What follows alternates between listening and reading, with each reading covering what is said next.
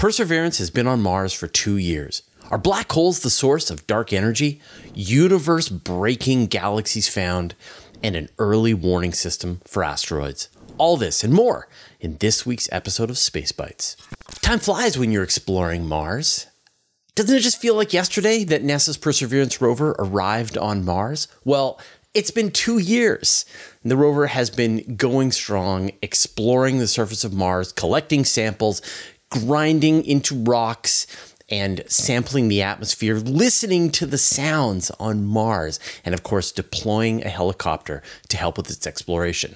This week, NASA released a really cool time-lapse from the perspective of the Perseverance rover's front left hazard avoidance camera. NASA also provided us a bunch of stats, including the number of times it's fired its various lasers, done ground-penetrating radar scans, the number of times that it has sampled the atmosphere, listened to sounds on Mars, and it's taken 166,000 pictures so far from the surface of Mars. But one of the most exciting milestones is that Perseverance has collected a total of 18 samples of Mars that it's holding internally. It's going to be delivering these to a future Mars sample return mission. And it's also deposited 10 samples out onto the surface of Mars. And these are backups. So if anything ever happens to the main samples, then these can be collected and returned to Earth as well. 8 of those samples are just chunks of rock or regolith. One of them is an atmospheric sample, and then the other one is called a witness capsule. And this is where they're trying to get a sense of how much contamination from Earth could be getting into the samples on Mars when they return these samples back to Earth. This will give them sort of a baseline. But not only is Perseverance doing well, the Ingenuity helicopter is doing well. In fact, surprisingly well. Like, we're closing in on 50 flights for Ingenuity so far, and it was never expected to fly more than a half dozen times. So this is all bonus territory. It got kind of scary back in May last year when Ingenuity ran out of power for the first time during one of the long Martian nights. The cold on Mars is a killer to the batteries on these various rovers. This is what took out Opportunity, and this is what potentially could take out Ingenuity. If it runs out of power, it can't keep its batteries warm enough, and then they freeze, and then it's not able to restart itself when the sunlight returns the next day. And so when Ingenuity ran out of power, NASA was a little concerned. They weren't going to hear from it again, but surprise, it did wake up the next morning. It didn't know when it was, where it was, because it had run out of power, not even enough power to keep its computers running. But then it was able to collect solar power, was able to wake up, restore communications, and able to survive through to the next night. And then it ran out of power again. And it had been doing this fairly regularly. And NASA figured, okay, this is probably the end if it doesn't get around us. But surprisingly, it was able to last all the way through the Martian winter. And then as the Martian spring approached, as the days got longer, as the nights got shorter, it was able to start building up more and more power in its batteries to the point that it's able to fly on a regular basis. It's no longer running out of power at night, and it's able to continue going. So this is great news. For it to be able to last through the Martian winter night and make it through to longer days means that we're going to be able to see a lot more flights coming from this helicopter. Big galaxies too early. All right, you're going to need to put your skeptic hat on firmly for this next couple of stories. And that's because they are groundbreaking if true. If true.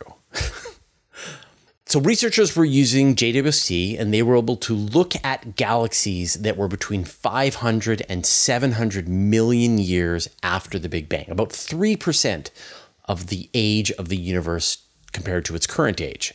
And they were looking for the kinds of galaxies that you might see during that time. And they found 6 examples of galaxies that were surprisingly large. In some cases, these galaxies were as big or bigger than the Milky Way. And this shouldn't be possible. At this point in the universe, we should be seeing these much smaller dwarf galaxies coming together, forming the larger structures that eventually lead into the large mature galaxies that we see today. The researchers who found these galaxies called them universe breakers. And that's because to have galaxies this big, this early, you're looking to overturn about 99% of existing cosmological models for how the universe came together. Now, there's lots of different ideas about how dwarf galaxies came together at various speeds, but nobody ever anticipated anything that was going to be this big this early. I mentioned Paul Sutter's famous quote, "If it's interesting, it's probably wrong," on a recent interview, and I'm going to have to use it again. And that's because to see galaxies this big this early is totally unexpected and is going to require a lot of follow-on research. The researchers provide some examples of what it also might be if it's not galaxies. Like they could be supermassive black holes that are partly obscured, or maybe there's some other phenomena that astronomers have never seen before. But if they are galaxies, then it means that the amount of stars present in the universe is about 100 times greater than current cosmological models are predicting. And that's a surprise. Speaking of surprises, are black holes a source of dark energy? Another really interesting paper that came out this week is that there seems to be a correlation between the mass of supermassive black holes and the amount of dark energy that has been entering the universe. Now, dark energy was first discovered back in 1998. It's this mysterious acceleration of the expansion of the universe. And astronomers have no idea what it is, just that distant objects are speeding away faster than they should be. And they've proposed a lot of ideas. The cosmological constant, there's some kind of vacuum energy that is appearing in every cubic meter of the universe. Astronomers have been measuring the mass of supermassive black holes at different times in the universe and have discovered that they're growing surprisingly quickly, even when they don't have access to fuel. In these giant galaxies, they've grown by 8 to 20 times over several billion years, but these galaxies should be out of the raw material to feed into supermassive black holes. So how are they growing? This is a mystery. At the same time, the researchers who measured this increase in mass for supermassive black holes tied this as a very close correlation to the amount of dark energy that is being added to the universe over the same time. Astronomers say there's about a 99.98% correlation between the increasing mass of the black holes and the expansion rate of the universe. And that sounds impressive. Like that sounds almost certain, but that's only a 3.9 sigma, which is statistically significant, but not great when you think about the 5 or 6 sigma that you want for certainty, like the discovery of the Higgs boson. And you've probably heard the term correlation isn't causation, so it could just be a coincidence that these black holes are growing and dark energy is increasing and the numbers are roughly similar. There could be a mistake in the measurement. There could be all kinds of things going on.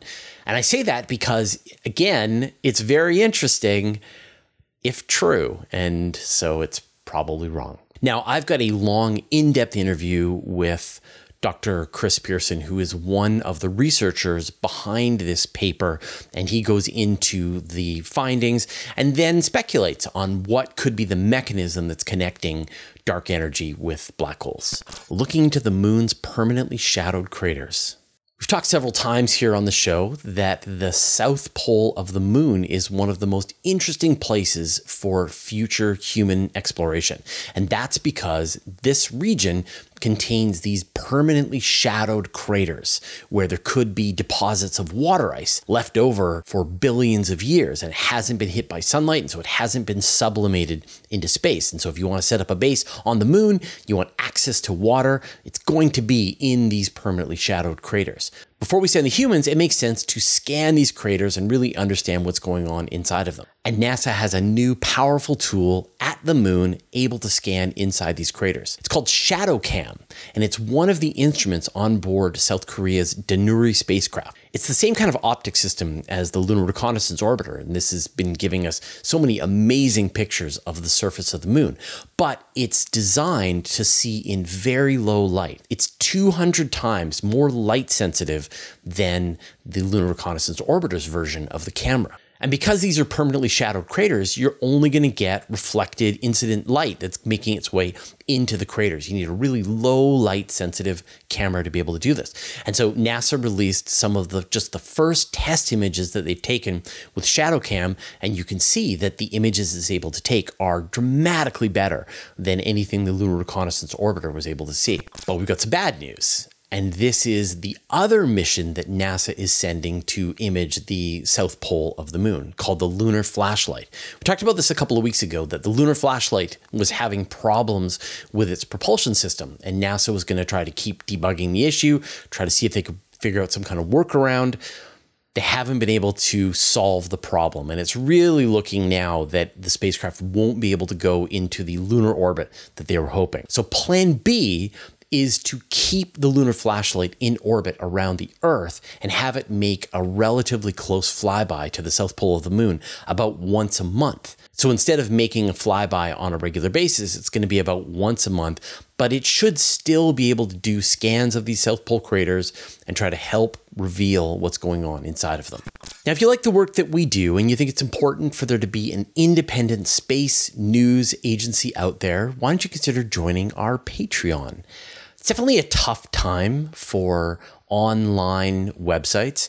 Our revenue from advertising has dropped about 68% in the last year, which is making things tricky. So if you want to join this amazing community of people who support the work that we do so that we are completely independent from the rise and fall of advertising, that would be amazing. Also, if you join our Patreon, I'll remove all the ads from the Universe Today website forever. You get advance access to other videos, interviews, things that we do, and we'll put your name in the various videos that we make. So please join our Patreon. Go to patreon.com/universe today. Europe is building an early warning system for asteroids. We've had a few more examples that we live in a cosmic shooting gallery. Last week, we talked about the meteor that exploded in the air above the English Channel.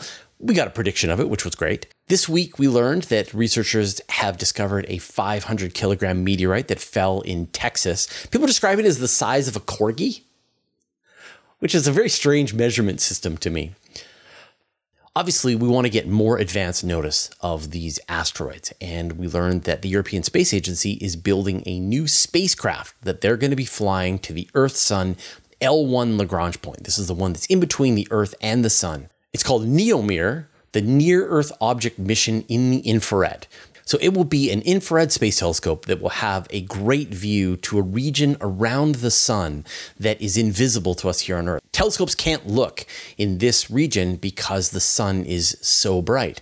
But once you're out in space, you don't really see that same glare in the atmosphere, and you can look for things that are really close to the sun. And in the infrared, the glare from the sun is not as dramatic as it is in visible light. With this instrument, ESA thinks that they'll be able to detect all the 20-meter size asteroids and give about 3 weeks notice before they impact the Earth. And an example of an asteroid like that was Chelyabinsk, which came out of nowhere and caused some amount of damage to the region of Russia about 10 years ago. And we know that NASA is also planning to launch its NEO Surveyor mission. And so you're going to have these two instruments in space that will be working together to try and find all of the potentially dangerous near-Earth asteroids. And speaking of asteroids, we got some really cool images of an asteroid that came relatively close to the Earth. The object is called 2011 AG5, and when it was first discovered,